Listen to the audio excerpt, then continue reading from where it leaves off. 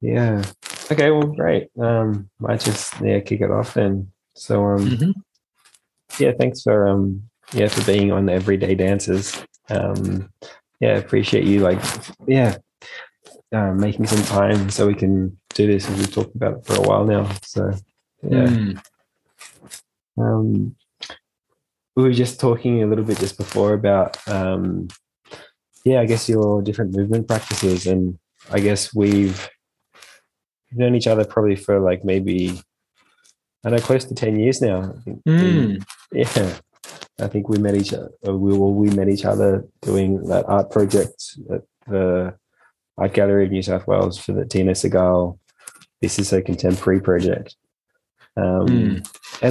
And I guess since then, I've like seen you at Contact Improvisation, and I feel that you've just had, I think you've just always had like just this really, I don't know, like a real presence that you're really present for for the other person when you're dancing, and a real generous presence in your movement, and in your dance, and it's really lovely to dance with you. And so I just wanted to kind of chat with you about your dance and get to know more about your journey with dance and how you started. So yeah. Mm.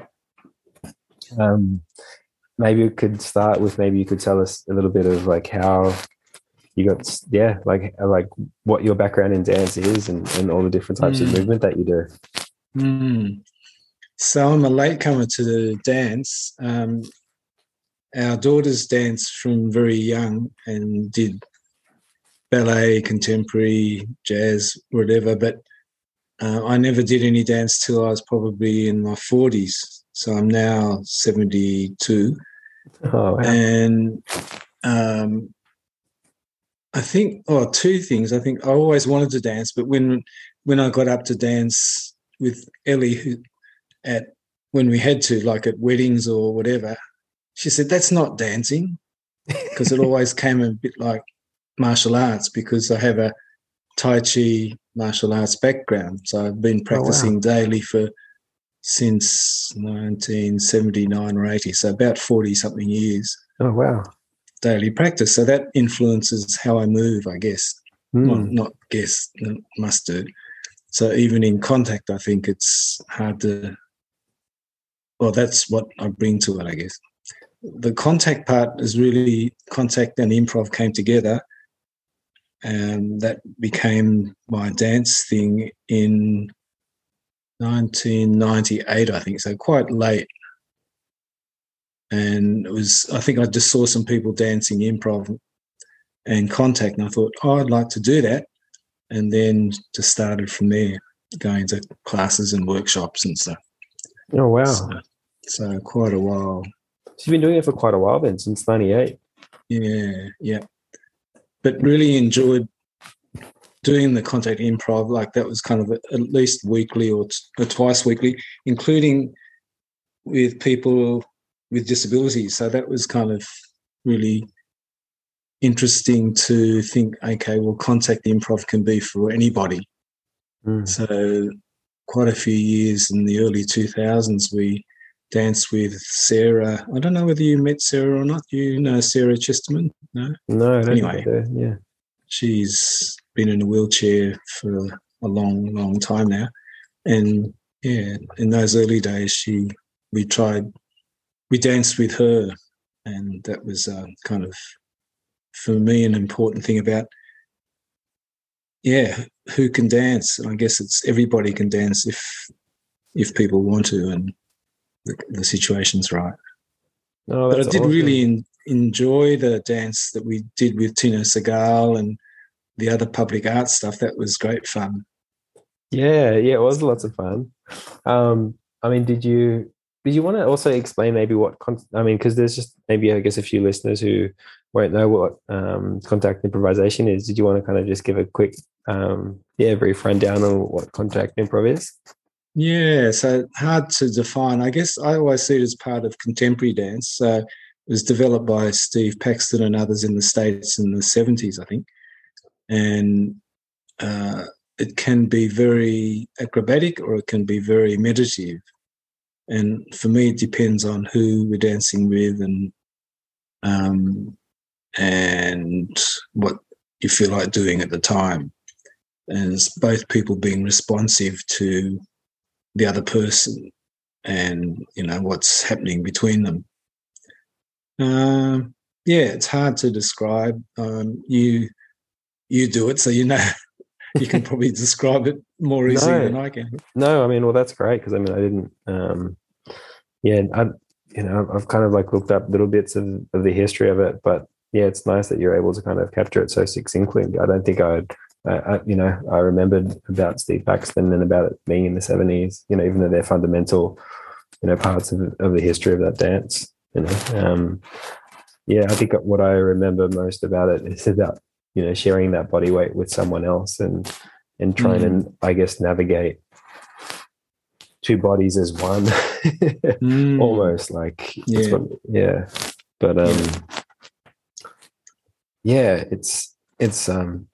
didn't realize that you'd done it for so long. Like because I'd only found it, I think, within the last 10 years. So it's, it's something that's, quite still new in my body, so it's, and it's nice to hear that journey from like you having that practice in Tai Chi and then being able to, and then finding, I guess, and seeing, contact improv and then being, wanting to do that and then, participating in and also like what you were talking about, I guess, dancing with, people with disabilities and then being able to kind of, I guess, experience, dance is something that everyone can do, which I also, believe in, and that, we're all dancers, and that, and having that rich experience you're talking about with that Sarah Chesterman, is that what you were saying? Maybe you can't use the name because we're not asking her, I guess. But oh, sorry. I don't know. But anyway, I was thinking about both of us doing contact. So you came from a street dance background, and that's fairly solo. I mean, I know you do other stuff, but it's like a solo dance, is it? Or yeah, I mean, like I feel it's quite. Practice? Well, it's kind of funny because I feel that there's a lot of similarities with contact improv with street dance culture, because I feel they're both freestyle, or improvisational in nature. And I feel that a lot of street dance culture as well, that's a lot about jamming with people, like, and so it's this exchange, even though it's a solo dance. Like I feel, I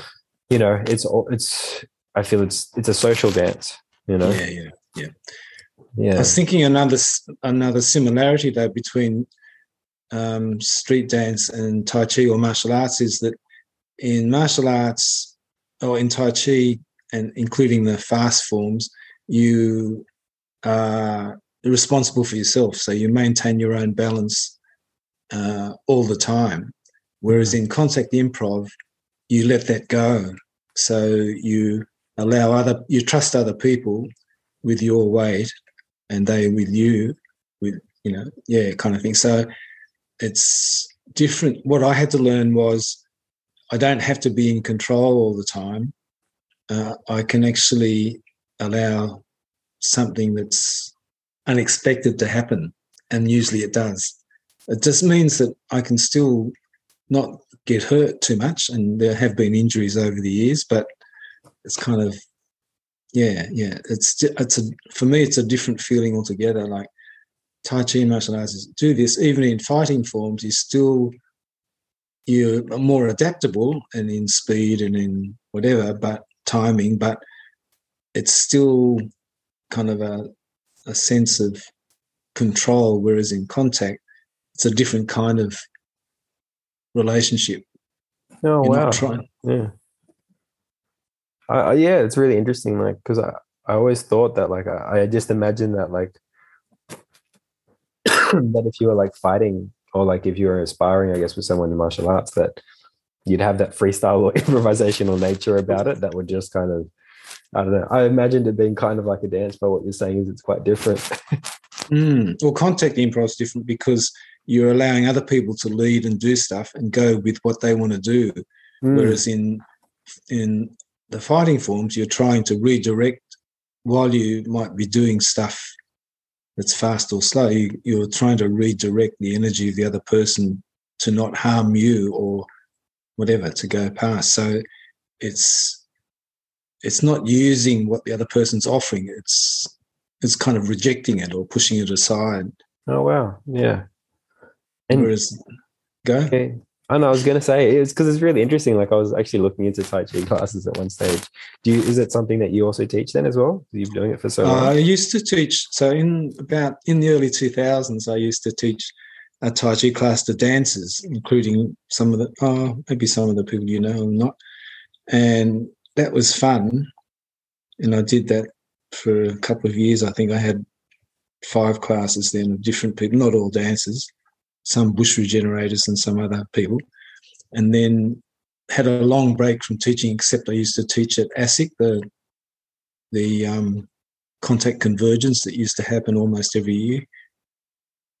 But more recently, I think in Sydney, before we came up to Newcastle, I was teaching for 5 or 6 years a group or 2 groups of older people, mostly women, Tai Chi, and that was really different. But I learnt a lot about, what bodies can do and not do, and what people want out of the class, whether it's just the movement things or the social connections or whatever. So yeah, so I've been teaching on and off for 20 years out of the 40 something years of practice, but different people, different learnings for me and for them, I guess. Yeah, that's great. Is there a difference to how you teach, say, younger people to how you teach older people, or it's kind of same? Or? Yeah, I think it's what I found was that to teach the long forms of Tai Chi, it's much quicker with younger people, and with dancers, so people just pick it up and, oh yeah, we can do this, and then they do it and then they can remember it. Whereas older people don't practice. Maybe the younger people might not have practiced either, but they can still remember, whereas the older people don't practice and they come to class and they just want to follow and go through it again. So it takes a very much longer time to learn the form. So the long form that I teach, Wu style 108 form, it takes years to learn it, but the people are still happy to come and practice every week. Oh, wow. Whereas with other classes, when I started teaching, people seem to, it still takes a while, but, after a year, people kind of know the form themselves, sort of. Whereas older people don't know it, but they're happy to do it. And is the idea that, like, once you get these 108 forms that, like, you steps, can then steps that you can then improvise with it, is it? Or no, see, that's the thing. I'm really happy with people to improvise and make up their own versions of it, but some other teachers are much stricter and say, no, you have to hold your hands in this position, you always have to be like this and whatever. So I think if it enriches your movement vocabulary and gives you more better balance and whatever. See how I'm slouching now? That's what let's sit up straight. I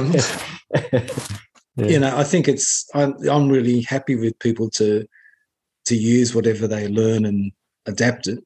Yeah. Whereas other people are saying you've got to learn it very correctly and they'll keep correcting you until you get it right. Whereas my best teacher, who I was with for 10 years, Tai Chi teacher, he would say, oh, next time you'll get it, next time. And he sort of didn't, he just said, just encouraging, but not correcting to the point of, okay, you've got this wrong, you're not going to go on to the next thing till you got it right, kind of thing. Yeah, that's great.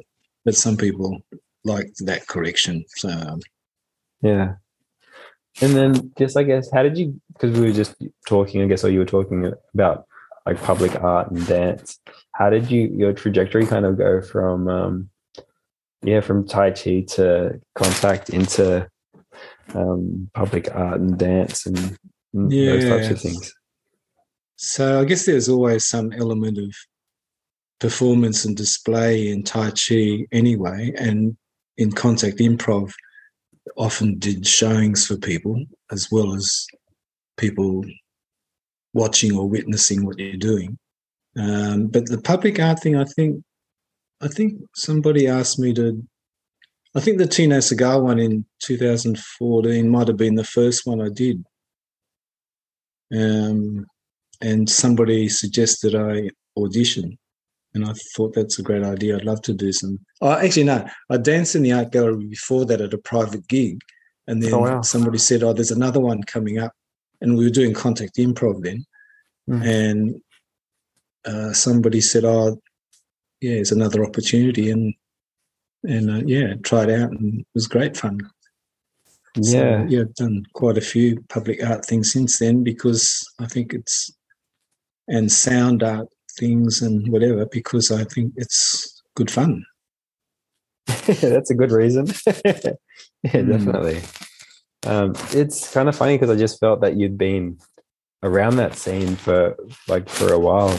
You just seem to, I don't know, it just seemed quite natural, like with how you were placed. I thought maybe that you'd done like acting or more improvisational, like I guess you've done improvisational movement, but yeah, it's really nice to hear. I guess that, yeah, like how it was just so, I guess, spontaneous or sporadic, I guess, and coincidental with how that kind of arrived. Yeah. And what was some of the other public art dances that you did after the Tina Segal piece? Was it dance or other stuff then? I think I worked on the Marina Abramovich thing, but that wasn't dance. That was just escorting people to do stuff. And how was that?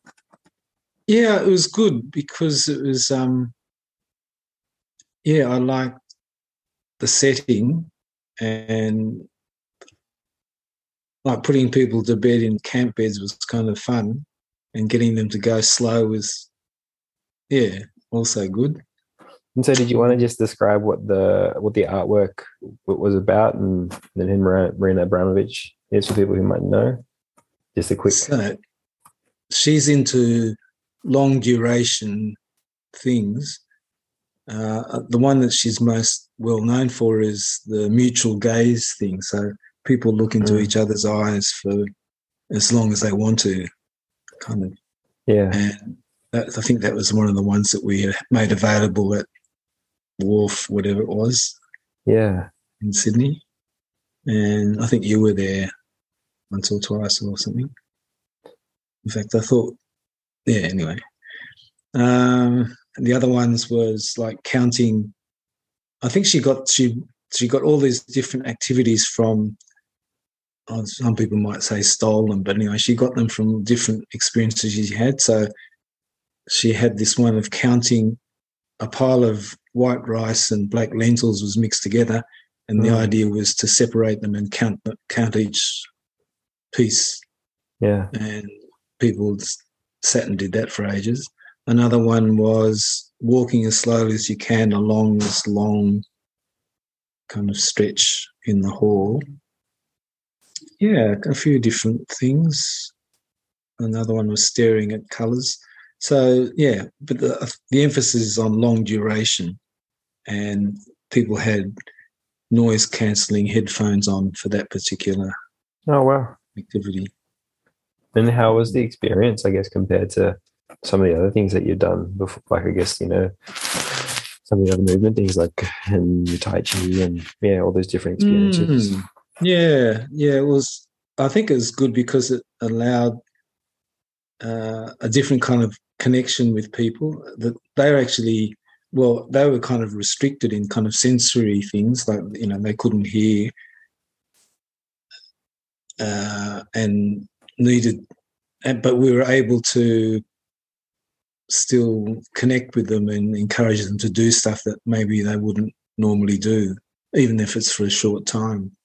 So maybe that's different to performing or doing dance, but it's still good fun.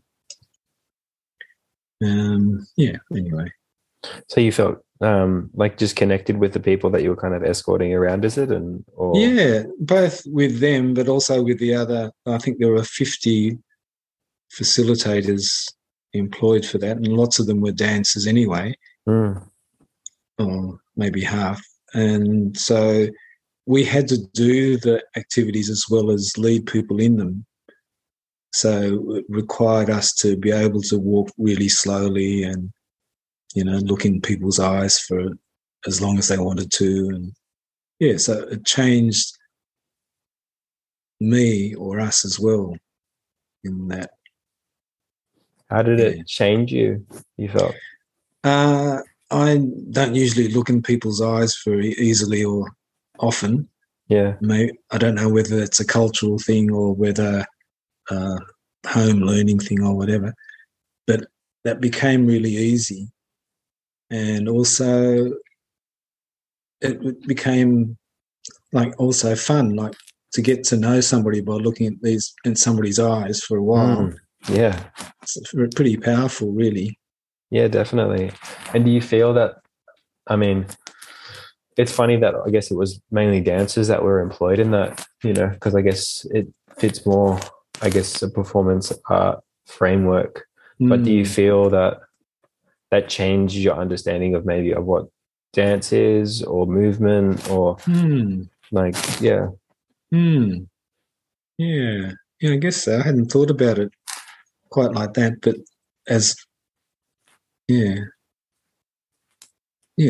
well, I guess in improv dance, at least, maybe not in contact we often play with whether people are looking or not. And we talk about peripheral vision, but to look directly at somebody and focus that way, it isn't that common, but it's kind of good to be confident to do it. Yeah, definitely. I mean, I imagine that like from your Tai Chi practice, like you would be used to like being quite present and doing things slowly. Like I think Marina Abramovic, like was, that show where the performance that she had where she was looking directly opposite someone was called, I think, The Artist is Present. And, so yeah, I was just kind of curious, I guess, because for myself as a street dancer, I think it's quite different, but I feel like it kind of maybe expands my understanding of dance as well, and that, and of movement, and that, I guess, that maybe we can just be opposite each other and that can be a dance as well. So I was just kind of curious as to kind of, but maybe you have already a much broader, more open mind than myself. So I was just, curious about that. But on the eyes closed and the gazing one is interesting too, because I remember doing push hands, which is the kind of beginning of a fighting form in Tai Chi with somebody once. And so one of the things that we often practice in Tai Chi or in push hands is to look into the other person's eyes to notice what's happening there at that level, as well as sensing everything else. But another practice is to close your eyes and just to feel what we might do in contact. Oh, wow. Well, some people find that really difficult to do. Like I remember trying to do push hands with somebody once and he wouldn't close his eyes. It was too difficult, a level of vulnerability or a level of something. So, yeah, wow. Yeah, but you can get a lot from either gazing or noticing everything or not looking at all. Yeah, that's really interesting. And like, I guess how we're all different, like we're all wired differently and we all have different, I guess maybe vulnerabilities, or we have different things that we find difficult and challenging. Yeah. And you mentioned as well that you, I guess before we started talking, that you also did, apart from contact improvisation, but you also do improvisational dance as well. And how did you start? How did that kind of form in your dance journey? Like, where did that kind of start? Two different ways, I guess. It was an offspring of contact improv anyway. Some people like to do dance that wasn't in full contact and weight bearing. And some purists within contact improv say, okay, well, that's not contact, then we have to call it something else, so we call it improv. But contact improv people often do it. And then I also did this other thing called interplay which has elements of storytelling, voice singing, improvised dance, something else. Anyway, kind of lots of different things. And it was a part of that. So we did quite a bit of what I got from interplay and from improv dance was more that you can do stuff with more than one or two people. You can do, the whole group can do something and make it up on the spot. So people can learn to follow each other just like that and do amazing things.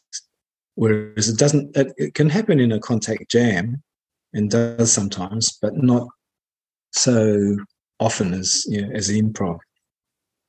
That's great. So it's like it's more people are improvising together as kind of one collective unit. Yeah. There's those activities where people practice going across, like the school of fish or the flock of birds, where somebody leads in front, and then when that person changes, the whole group changes. But this happens in an improvised way, so nobody knows what's going to happen. Then suddenly you'll pick up something from somebody else, and then lots of other people might pick it up, and you do things in relation to that, which is pretty exciting. And so is it ever scored, like this person will then do something? So it's just, No. I guess in an exercise you could score it and so give people chances to lead and stuff, but in an improv session, often it's not scored. And did you find that like quite soon, like after you discovered contact, or was it like quite a bit after? Yeah, it was kind of parallel, I think. Yeah. Oh, cool. And so I guess, because you said you started in 98, you said doing contact. So you've been doing, I guess, improvisational dance as well for quite a while then. Since then. Yeah. Oh, cool. And so is that something, because you said, I guess at the beginning, like how you were, or like you felt, I'm not sure if you did this your exact words, but you felt a bit comfortable dancing, or that you something that you wanted to do. And then is it something that you felt like dance was then, because you seem like quite natural now, like when you're moving and you're dancing, is it something that you felt just naturally kind of came to you then, or was there? I think the movement was always easy enough. And I think like the issue I think I mentioned before about letting other people lead and do things, trusting the other person was a new thing. But the actually moving wasn't difficult. What was difficult was, is this dance or not? So it took me a while to accept that what I was doing was actually dance. So when you make stuff up, or contact improv is regarded as dance, I guess. Yeah. So you were kind of like, it was like a type of, like, you were kind of self-judging, is it? Like, is that what you're saying? Yeah, I think so. I think maybe self-judging, but also other people looking on and saying, are you dancing, or are you still practicing, your exercises or something? Oh, okay. No, I'm dancing then. Yeah. But I think not really. I think the main thing was for me accepting one, whatever time it was. I don't remember. There wasn't that kind of one moment, but actually I can call myself a dancer now. After I've been a mover and a Tai Chi practitioner for a long time, but at what stage could I call myself a dancer? And I think that came a bit later, and it was through contact improv, having some experience in that and having some credibility in that I thought, okay, I'm a dancer, why not? Yeah. And maybe that's why the Tino Sagala and all that stuff came easily, because I was already a mover, and then I could say, okay, well, I can dance, I can do this stuff too. And what I got out of those, well, there's two Tino Sagalas, wasn't there? We did a repeat later on, didn't we? Yeah, that's right, just a few years ago. But what I learned was, I can copy this other person doing that stuff, like Ryuichi on the wall, or you doing your stuff or whatever. Kind of, it's getting that. That was kind of improvised, but not, very structured, but also improvised. Yeah, definitely. Yeah, that's really nice. Like, I think there was a definite like you said, you know, I think that's what happens in street dance. Like there's a jam and there's this unspoken language that kind of, you know, happens between people, and then, you know, through that, I think movements and vocabulary is kind of formed, and yeah, this movement language kind of happens, you know, naturally, which was really nice, because I felt like the energy was really different each time there were new dancers that came into the circle, and you know, you'd have to interact with different people. Was there apart from the Marina Abramovic one, were there any others that really stood out for you as well in terms of those like kind of art dance works? The others weren't art. I think I did some sound things with Julian Day, and what do they call themselves? Sonic Sound or something. So we did some stuff in the MCA in Sydney. We sang to paintings.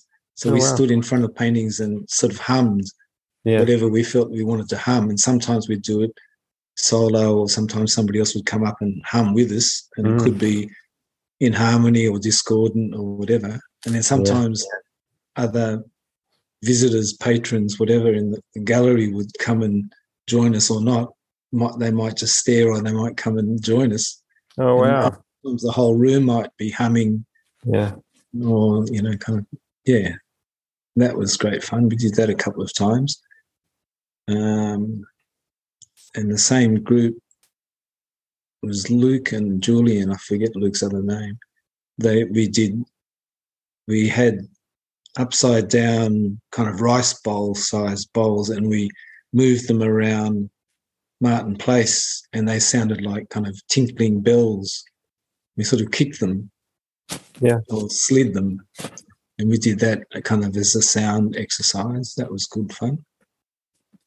The other public art things I think was Asad Raza, but that was completely different again. That was in Carriage Works, where I think there was a foot of soil in this building, and we raked it and did stuff and took people through to see other artworks that were kind of embedded in that space.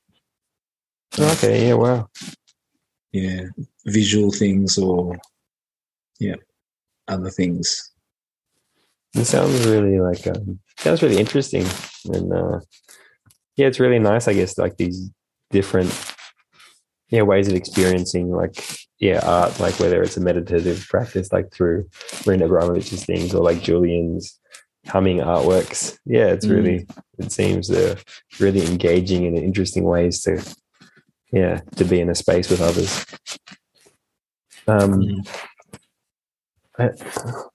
You were talking before as well about I'm just trying to remember now. It's just interesting. We're talking about like contact and like your. No, it's just gone out of my head now. But there was something. I have to wait for it to come back. I can't remember now. But it's just really nice to just to hear about, I guess, like your journey from like movement in Tai Chi and through to dance. And I don't know, I think that's what it was. I was actually thinking about because I haven't really practiced martial arts before, in depth, just probably skim the surface of a few things. But I always, I guess at the moment, I kind of see like sport or martial arts and, movement, sometimes as dance. So it was really interesting, like when you said that you saw yourself as a dancer after you had done contact. And you in the way you were talking in the beginning about martial arts being quite different from dance in the sense that you're rejecting like that energy or someone else's energy, as opposed to kind of in dance where maybe you can go with that or accept it. Or I was just wondering, how, I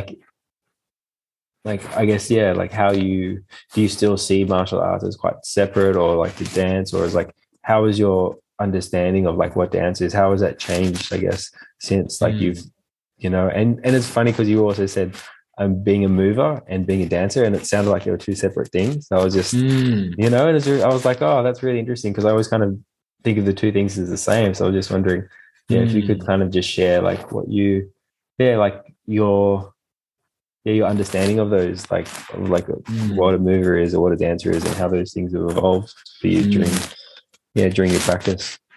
I think I probably don't use the word mover much, but I think it's only the acceptance of myself as a dancer that. So if somebody says, "Oh, what do you do?" I can say, "Oh, I'm a singer, and I'm a dancer." So, and then they ask, "What kind of dance do you do?" Whereas if I just say, "Oh, I'm a mover," then that is less useful for people, or they don't know what to ask. Then everybody moves, kind of thing. But the closeness between my Tai Chi practice and dance is, yeah, it's quite close. So I don't do any combative fighting. I used to do some push hands with people, but usually in a playful way. And, only been a couple of times when somebody's very competitive and wants to win. And, yeah, that's a whole different dynamic. But the Tai Chi push hands practice can be very mutual and very, well, contact improv like. So you can do the same practice. And I do that with contact people sometimes who've done Tai Chi, and we just play with push hands because it's a similar receiving and yielding and pushing and receiving kind of. So the flow is quite similar.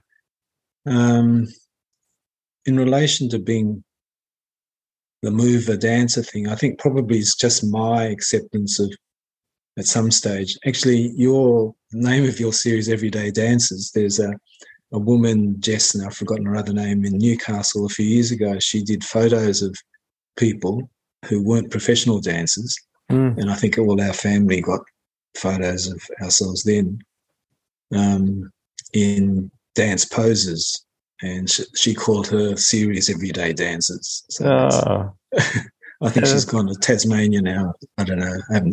We haven't had contact for a long time, but yeah, that was fun. Yeah, that sounds beautiful. It's really nice.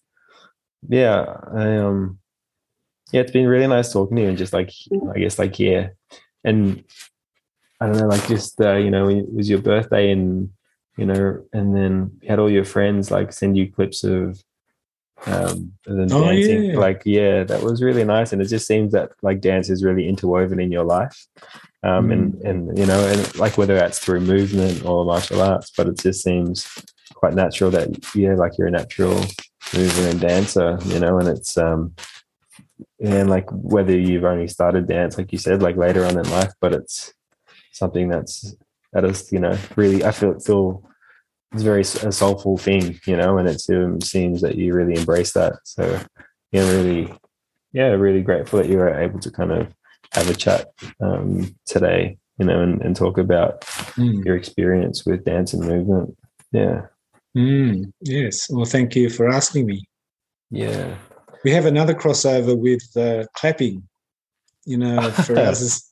Yeah, that's it. Yeah. Did you want to, talk a little bit about that? So just quickly. So when Faraz and Tom, I think, came to Newcastle to do clapping for beginning of last year, was it? Yeah. Yeah, I think so, yeah. Or year before, whatever. Anyway, so clapping is street dance, but based on soccer, football. And they needed 4 people up here, so that they asked me, I think because somebody knew that I'd done public art stuff, maybe, I don't know. Yeah. Or we played around at one of their workshops, and that's right, because they did some contact with Faraz, I think. Okay, wow. And then they asked me to be one of their 4 local, what do they call us? Not reserves, but anyway, they're helpers. So we helped other people learn clapping at this kind of workshop. One of them was rained out, unfortunately, and that was great fun. So I found that harder because all these other young dancers could just pick up these moves really quickly. I could do the soccer parts, but translated into the kind of dance part was harder. Yeah. And then we had to teach or encourage other people to do it and show them if they were having difficulty when whatever 60 other people came and did the workshop. And yeah, that was great fun. And then the whole atmosphere of the battle and the smoke bombs we let off and all that stuff, like a soccer game, and dressed up in soccer gear. And yeah, it was great. A great introduction to dance in Newcastle. Yeah, that sounds great because I've known Faraz through the street dance scenes, and so I remember him coming back and saying that he danced with Joe, and I was like, oh, that's awesome. And so it was really nice to hear about I guess crossing over into the street dance world as well, and with your practice. And and shout out to Faraz. But that's really cool to hear about that project, because I never really got to hear too much about it. Just just bits and pieces. And thanks again for being here today and coming on the show. Joe, it's been great having you on. So wishing you all the best. Is there anything you wanted to say before you sign off? No, that's all, I think. Thanks for asking me. All right, no problem, Joe. Well, okay. Just end it here. Yeah.